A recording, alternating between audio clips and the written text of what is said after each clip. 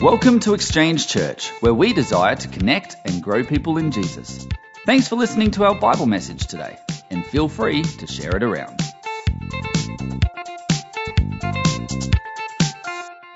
We are doing could call it a summer in Psalms, but 5 Psalms over last week and the 4 Sundays in January. So Psalms are a great part of God's Word. The really vibrant expressions that the Holy Spirit's inspired with people to write through the book of Psalms. Today we're going to think about Psalm 92, but before we get there, can anybody remember that momentous occasion on Saturday afternoon, September the 30th last year?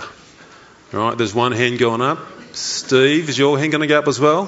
September the 30th, Saturday, September the 30th? He hasn't got it. It'll come in the next second, Steve. Yes, Collingwood won the 2023 AFL Premiership on September the 30th last year. Now, can you remember one of the ways they celebrated that premiership?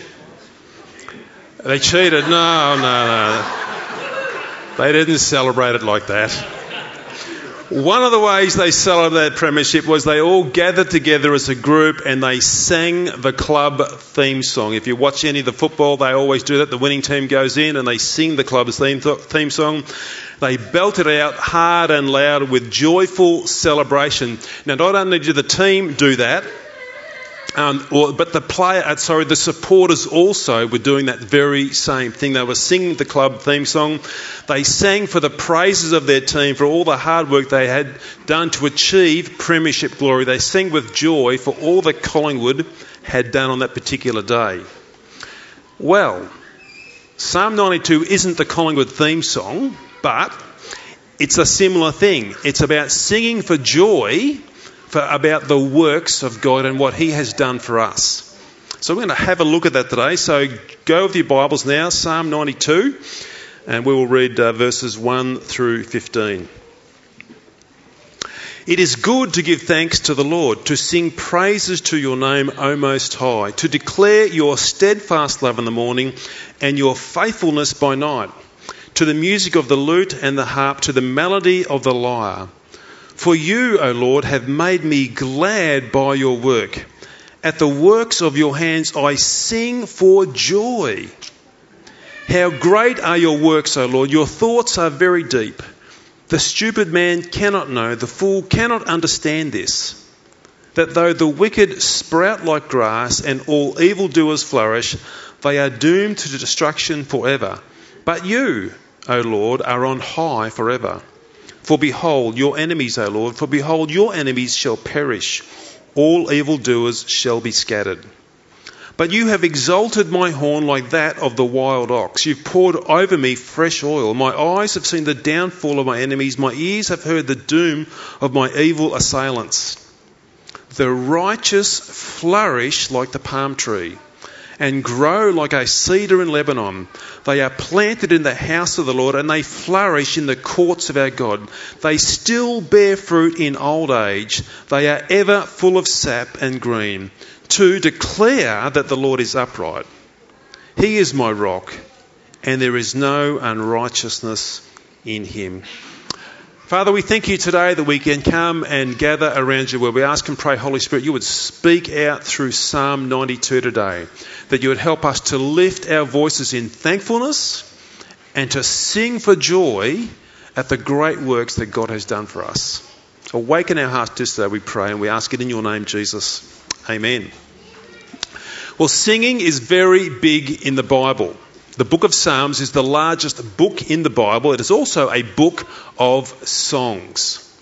Today in this psalm, we actually see, if you saw the title above your psalm there, to say it's a song for the Sabbath. It's the Old Testament day of rest. It's a song for that particular time. It's also the day they would gather for synagogue. If they were in Jerusalem, they may head to the temple. But if they're outside of Jerusalem in their villages, they would head to synagogue on the Sabbath as well, to hear scripture read out and to sing a psalm together. And this particular psalm here is written for the Sabbath gatherings on those occasions. Psalm 92 is a psalm of praise. It's a psalm recognising the greatness of God and then urging us to sing with joy, declaring or proclaiming the greatness of God as we gather together. So here's where we want to head today as we begin to open this psalm up. It's the goodness and greatness of God revealed to us should overflow in thankfulness and singing for joy.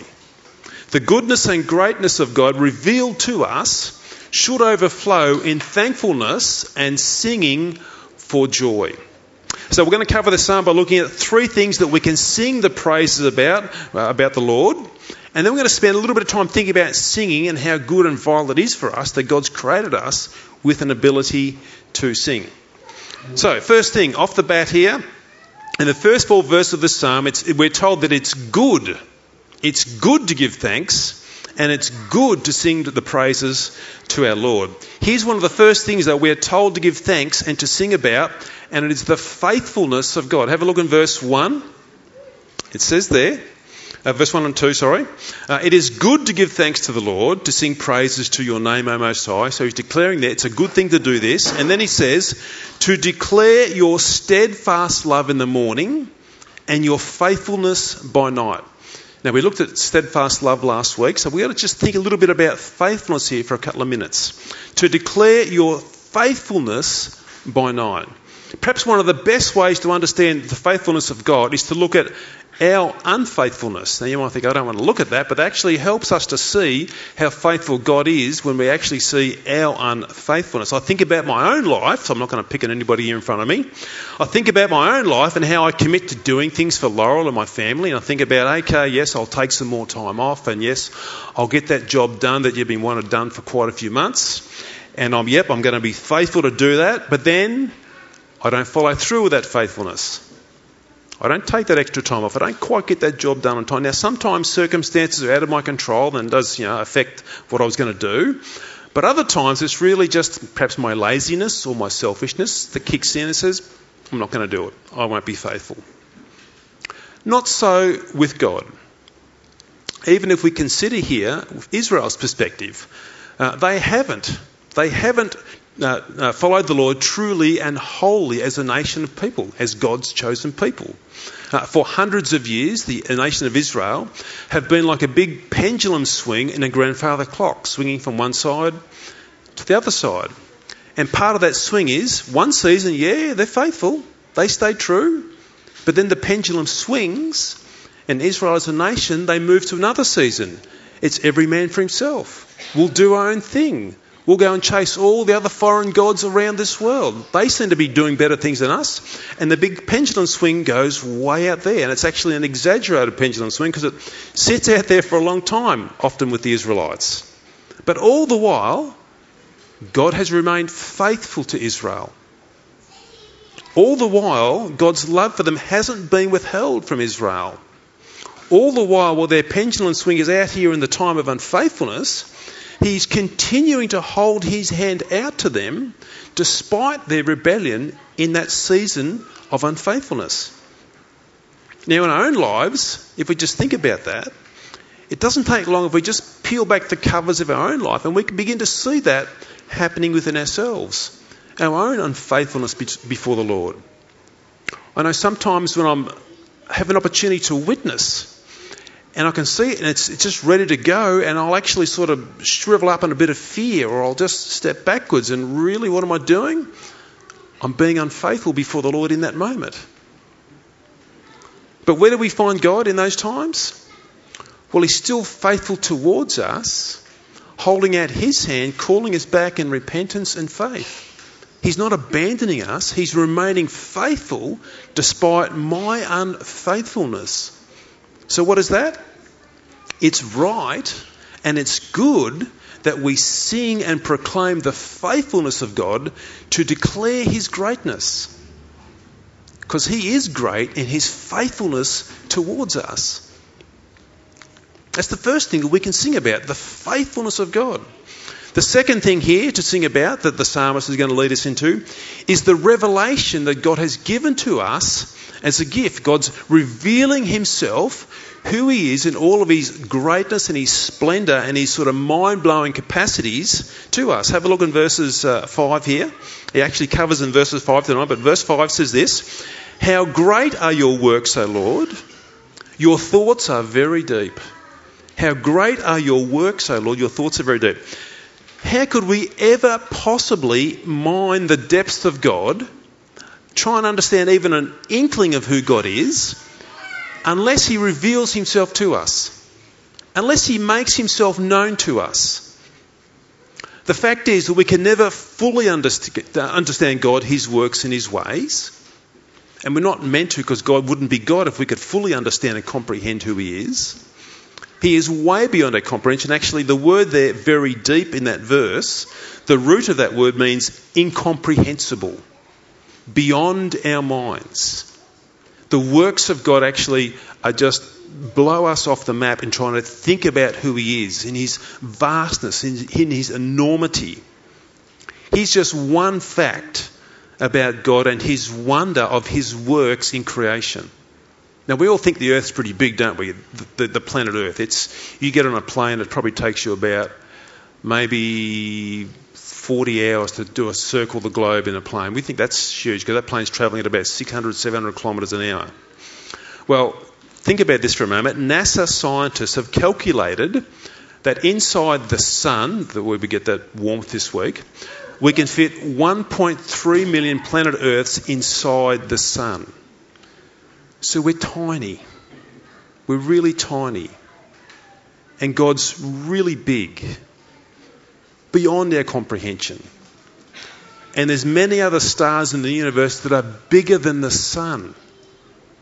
So we are tiny, tiny, tiny, because we're only a little dot on this planet. And you can fit 1.3 million planet Earths inside the sun. God's created all these things. These are part of his great works. They are not the great work, but they are part of his great works. And he holds all these things in perfect harmony according to his purposes. That's been revealed to us. That God is beyond our comprehension. And that he's the creative cause of all that we can see of these glorious works as we even contemplate those facts of the vastness and enormity of God. But look in these next verses though. Verses 6 and 7, we see a different story here. It says here, the stupid man cannot know. The fool cannot understand this, that though the wicked sprout like grass and all evildoers flourish, they are doomed to destruction forever. The word stupid there means those who lack good sense. Those who lack the sense to actually see something and understand something. It could be like this. We're surrounded by this complex creation around about us that's been put together like a Swiss watch. It just works perfectly, generally speaking, other than the brokenness we're now experiencing. But then the psalmist says, and then those around us who can see this complex creation that works like a Swiss watch will then say, it happened by chance. It was just some random collection of atoms, and that's why we've got what we've got today in the earth. There's just something a bit senseless about that. So now this is too ordered, this is too complex, this is too just fantastic the way it fits together that would actually be something that would come by chance. The psalmist says there that the senseless, as it were, are trapped in the thinking of this world. And they don't see the ultimate big picture. It hasn't been revealed to them. They can't see that. And what they refuse to see here is that this rebellion against God, refusing to see God who he is, even though it's plainly put before us in all of creation, people who reject God, they may flourish here on earth for a while, but ultimately, they're told there, they are doomed to destruction forever in verse 7. They can't see that. It hasn't been revealed to them. But we need to see what God's revealed to us. Look at what God has done in his great works, that he's revealed himself as sovereign in these works and creator in these works. Verse 8, he says it there, but you. This is following on from verse 7. But you, the psalmist says, O Lord, are on high forever. When we know that God is on high, as in the sovereign being, the creative being who puts all this together, and he's a faithful and loving sovereign, and he's revealed that to us, well, that's something good to sing about, isn't it? Otherwise, we could be the senseless who don't see it, and we could be doomed to destruction forever. The psalmist praises God for the revelation that's been given to him as he writes this psalm. This is a new set of eyes to understand this earth with. It's a new set of eyes to understand this universe with. This is a mind that's been opened up to the bigger picture of life. It's a revelation. In that sense, the psalmist and us who are trusting in Jesus don't need to be overwhelmed by the brokenness and the destruction that we see around us. Sometimes on a large scale, we see war in the Middle East or the Ukraine is troubling for us. But I don't have to be overwhelmed by that. I don't have to be paralysed by that. Why? Because God is on high and he reigns over all. That's been revealed. That's something to praise God about. Or I don't have to be overwhelmed by the posturing, say, of the USA and China and some sort of a Cold War again that maybe looks like it's happening at this point in time. It can be troubling thinking, well, China's only just up there. I mean, they're pretty close to Australia. I don't have to be overwhelmed by that. I don't have to lose sleep over that. God has revealed himself to me as the sovereign who ultimately rules over China and USA and any other government that's in this world. I don't put my head in the sand about what's happening, but I don't need to actually be overwhelmed by it and filled with anxiety, because it's been revealed to me that God is over all. He rules, he reigns. And this revelation of God that's been given is a song that should be sung and proclaim to all the world around us, this is the God that we serve, the Creator God, the sovereign God. Here's the third thing the psalmist now wants to talk about, that actually we need to praise God for this. We need to get this in our minds and think about this. And the third big thing here to sing about in this psalm is God's blessing of strength so that we flourish through life. Look in verse 10 there, he says this, you have exalted my horn like that of a wild ox. You have poured fresh oil over me. Now you might be thinking, what's the Bible talking about there when it talks about horn? Well, the Bible uses a lot of symbolic language.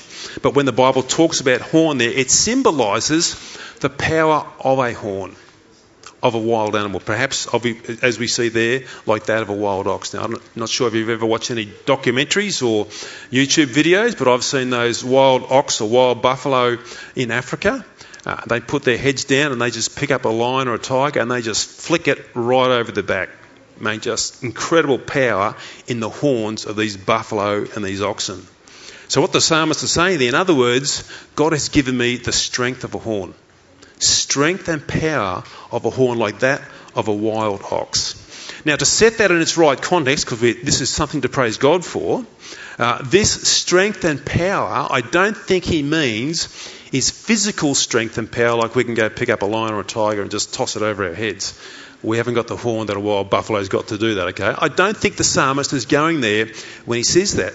I think where the psalmist is going when he talks about this strength and power that we receive, it's in the strength and power of convictions, of belief, of what we know about God. It's the strength and power of that other than physical strength. Have a look in verses 12 and 14 and we begin to see where that's going. The righteous flourish like the palm tree and they grow like a cedar in Lebanon. They are planted in the house of the Lord. They flourish in the courts of the God. So there's that word flourish. A couple of times mentioned already. They flourish like a palm tree. They grow like a cedar. Planted in the house of the Lord. They flourish in the courts of their God. Verse 14. They still bear fruit in old age. They are ever full of sap and green. Vital. Energetic. Now, a couple of questions I might ask. Well, who's the righteous? And we start there at the start. The righteous shall flourish. Who are the righteous? Nobody is righteous in their own.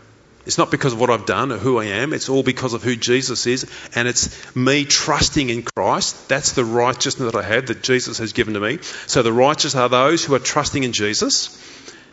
Just to answer that one. Now, what do we know about physical strength as we try and understand what the psalmist is talking about here? What do we know about physical strength? It naturally declines as we get older. Unfortunately, my son is stronger than me now. I'm not happy about that, okay? I'm very unhappy about that, but he is. Well, sometimes I'm happy because he can lift up things that I would not rather lift up. But that's what happens. As you get older, naturally your strength declines physically. It's part of us slowly dying in this world. Not perhaps the most cheeriest thing to think about on the first day, but that's what's happening. That's where it's at. Verse 14, though, we see this. The righteous, even in our old age, it's still telling us that we are bearing fruit and we're full of sap and green. In other words, we're still strong. We're still vital. And we're still willing to stand up. Well, what are we strong about, or what are we vital about? What are we willing to stand up for? Well, we get the answer to that in the very next verse. Look in verse 15. So we're bearing fruit, full of sap and green, to what? Declare that the Lord is upright. He is my rock, and there is no unrighteousness in him. So what am I doing in my old age? Am I in my old age yet? Maybe I am. I declare and proclaim that the Lord is upright, good and pure and excellent. I declare that the Lord is my rock. He is my strength and strong foundation through life. When the storms come, I stand with the Lord who safely carries me through every storm. I can declare and proclaim that the Lord does no unrighteousness. He does no wrong. He's good and he will never do wrong. He can't possibly do wrong. Now, what are these things? What are these declarations? It's not so much physical strength. These are all convictions that I know and what I believe about the Lord. These are truths about God that grip my heart. So even in old age, when my strength and energy and vitality is declining, I still flourish. I flourish in these convictions. I flourish in these truths. They don't diminish. In fact, they grow stronger as you get older because you need to lean on them perhaps more. That's what the psalmist is talking about. My old age might decline in strength, but my convictions in who God is, my belief in who God is, it's growing strong. It's getting more powerful. And think about, where does this flourishing happen?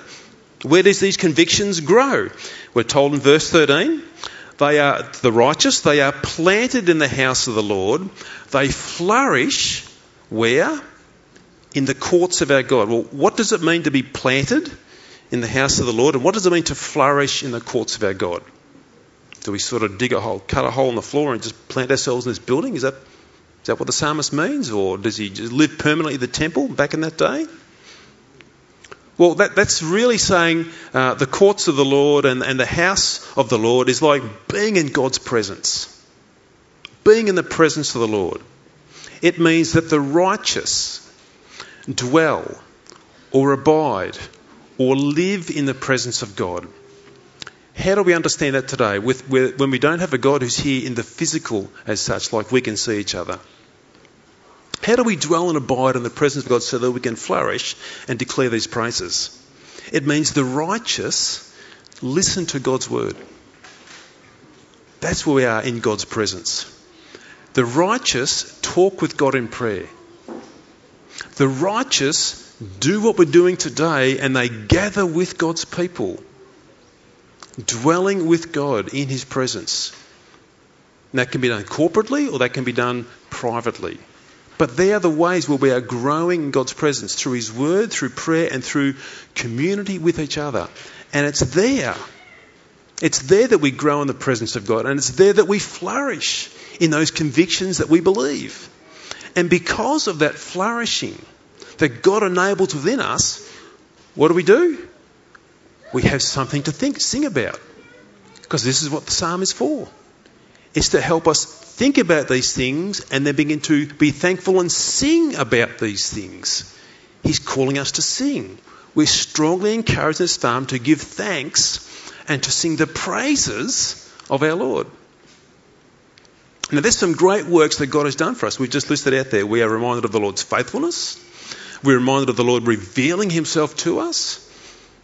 God had to do that for us. And then we are reminded that the Lord enables us to flourish even in our old age. When our physical health is declining, we can still flourish in our convictions about who God is. Let me add just one more, and I'm sure the psalmist will be happy with me adding. I'm not adding to God's word, I'm just adding to this talk, okay? Here's one more work that God has done for us that really should be something that would make us thankful and sing for joy. What has God done? God the Father has sent his Son to carry out what work? The work of salvation. Jesus the Son comes to die in our place so that we can be reconciled back to God. The Son comes to carry out this work of salvation. The Holy Spirit now reveals this work of Jesus into our heart. The perfect life of Jesus, the death of Christ, and the glorious resurrection of Christ.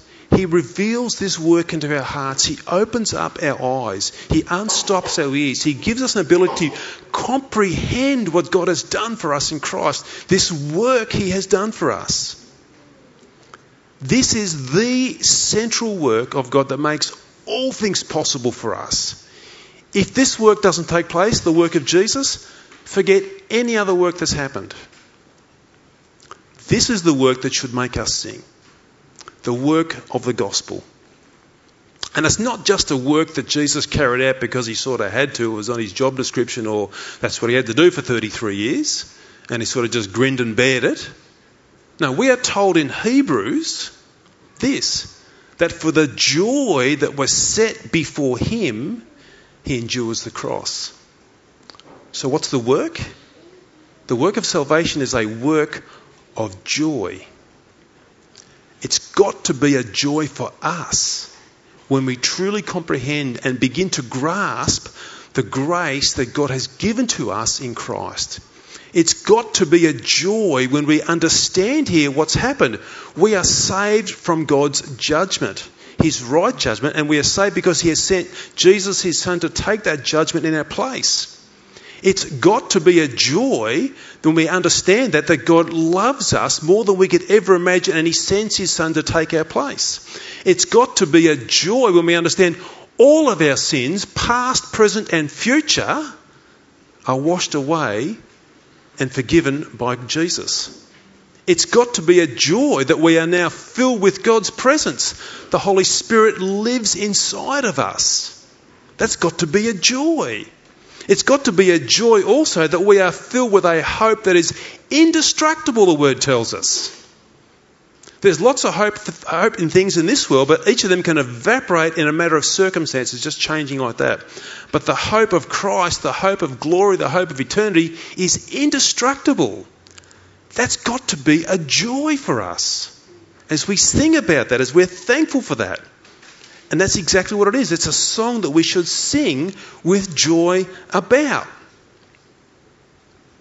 Let's transition this now to think about where we can land this psalm and think about music for singing for just a few moments. In the first 4 verses, the psalmist tells us that it's good for us to give thanks. It's good for us to sing the praises of God. Firstly, a thankful attitude. A thankful attitude is good for our hearts, really good for our hearts. It's so easy to get caught up in the hard and heavy of life. Circumstances can be crushing. In a matter of sometimes one phone call, your whole day is changed, maybe your whole world is changed in one phone call at times. And you can be bogged down in despair and negativity. And it's like a cloud that just comes and sits over you in those moments. And we can become like people, as Laurel said before, that the glass is always half empty. That's all we seem to see. The glass is always half empty. It's not half full, or rarely is it half full in our lives. It's always down. And when it's like this, when we're sort of covered by this sort of cloud of negativity and despair and woe is me, we actually can develop this poor me attitude.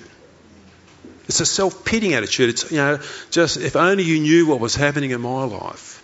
Now, sure, there's some difficult stuff happening there. But if we let that go too far, we actually become so self-focused and I've got it so hard. But being thankful, on the other hand, helps us to see what the Lord has done. Helps to actually realign our vision. Helps us to see something from another perspective. The circumstances haven't changed, but I'm looking at it from another vantage point now. And I begin to dwell on the big things that God has done for me, like being thankful for those things like salvation and transformation. It begins to change the way I think about my current circumstances. The circumstances don't change, but the way I see them change. When I begin to think on who God is and what he's done for me. Or I can think about the smaller things in life. When I think about those small things, it's a thankful attitude does wonders for our soul in those dark moments. It could be this. I'm thankful for the sun that shines today. Something really simple like that. Just to stop and actually look up and say, Lord, thank you for the warmth of this sun. Or thankful for the friends that I have. Or thankful for the church that I'm part of. Or thankful for a sound mind that can see God's beauty that's been given to me, that I can appreciate this. That this is who God is. This is what God has done. And a thankful heart then recognises who God is, what he's done, and that helps to grow joy within me when I'm thankful.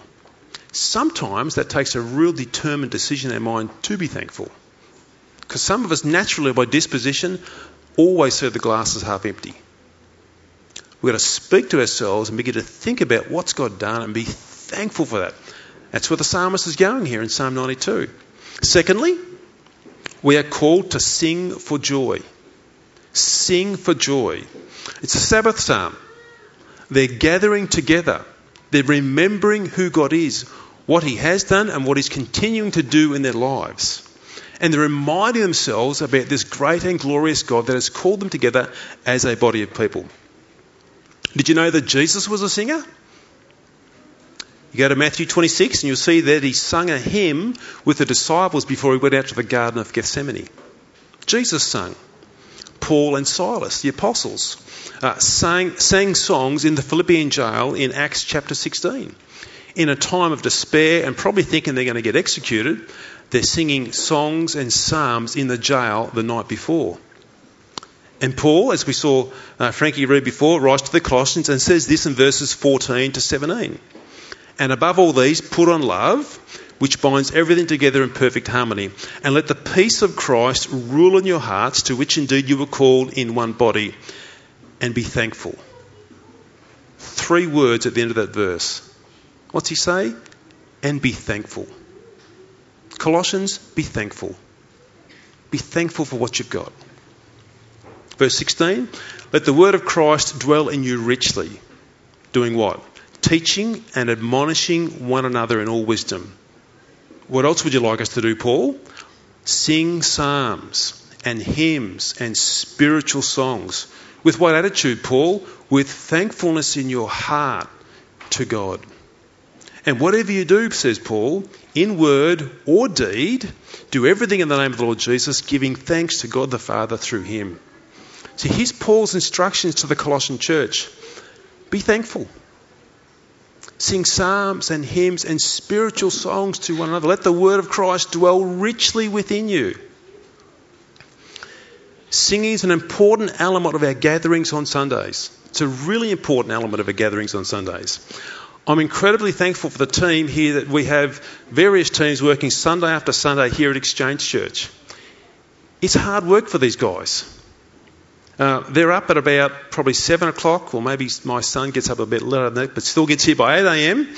They're here with the PA person and they're setting all this up, because when they walk in here, it's just one big empty room and there's nothing up there, and they're just putting all this stuff out. It's hard work on a Sunday morning.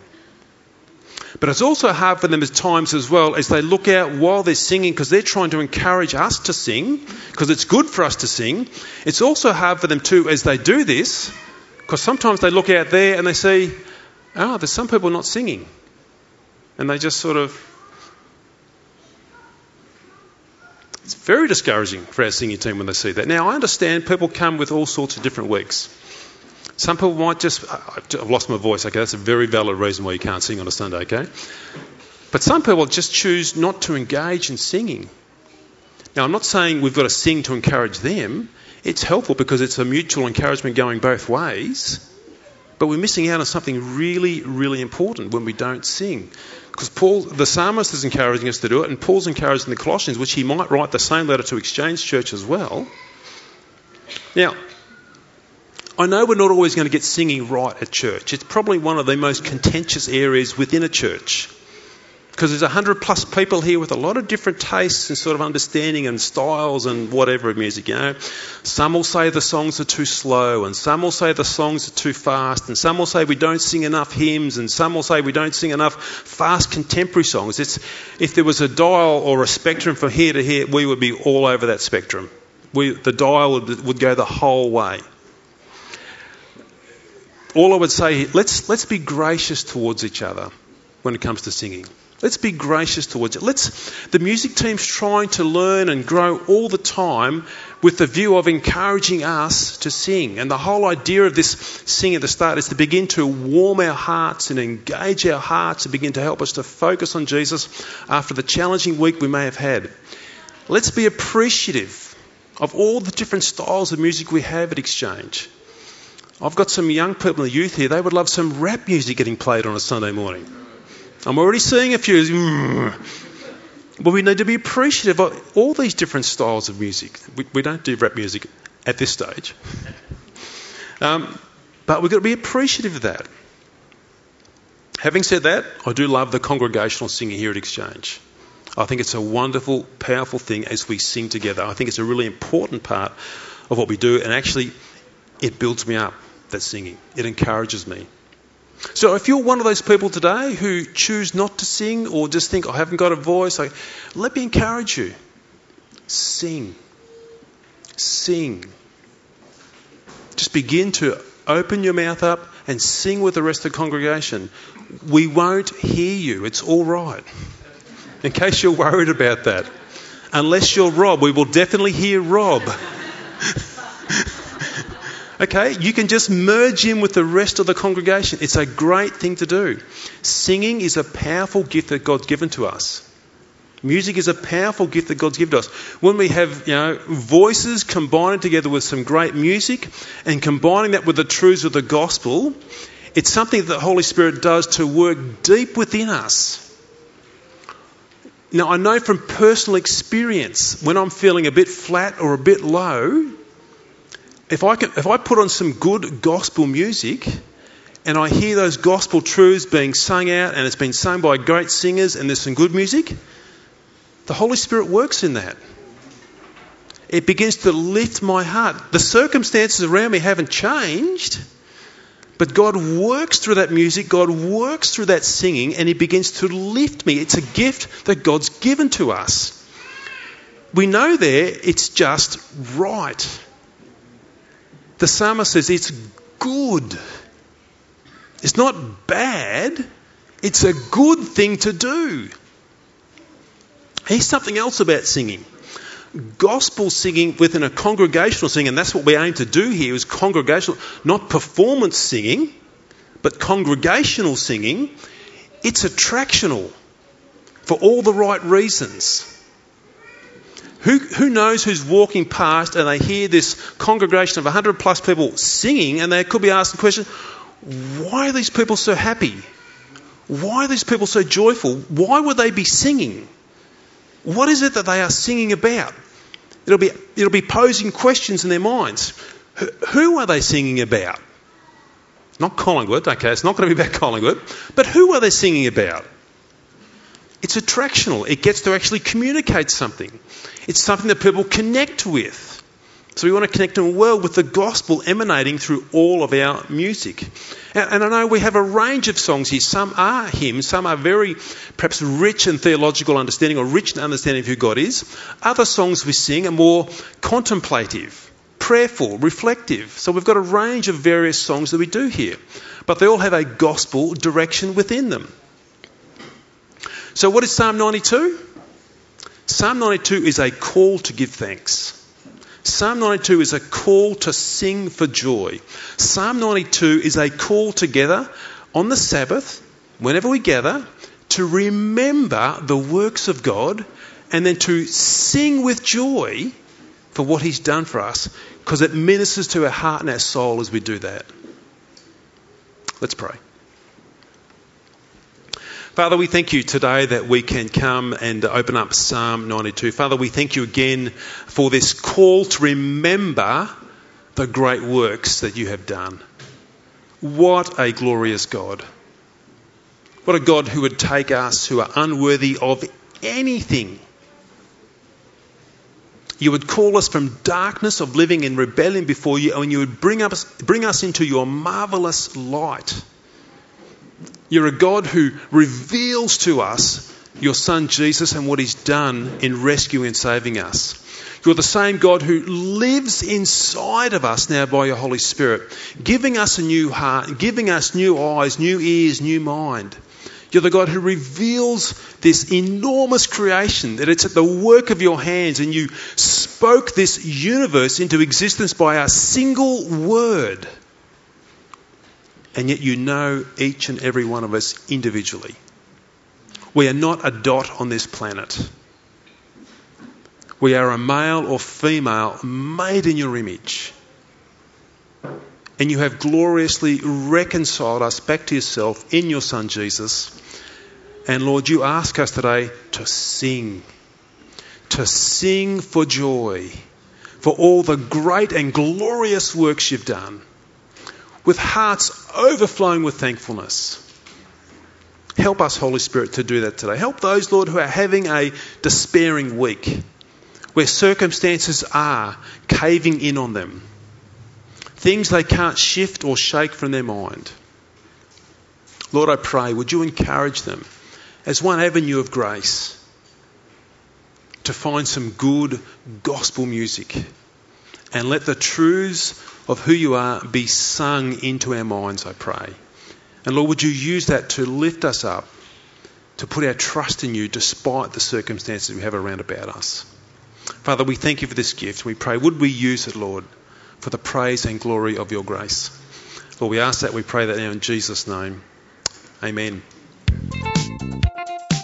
We hope you found today's talk challenging and fruitful. Don't hesitate to get in touch by visiting our website or sending us an email. But we'd love for you to join us in person as well.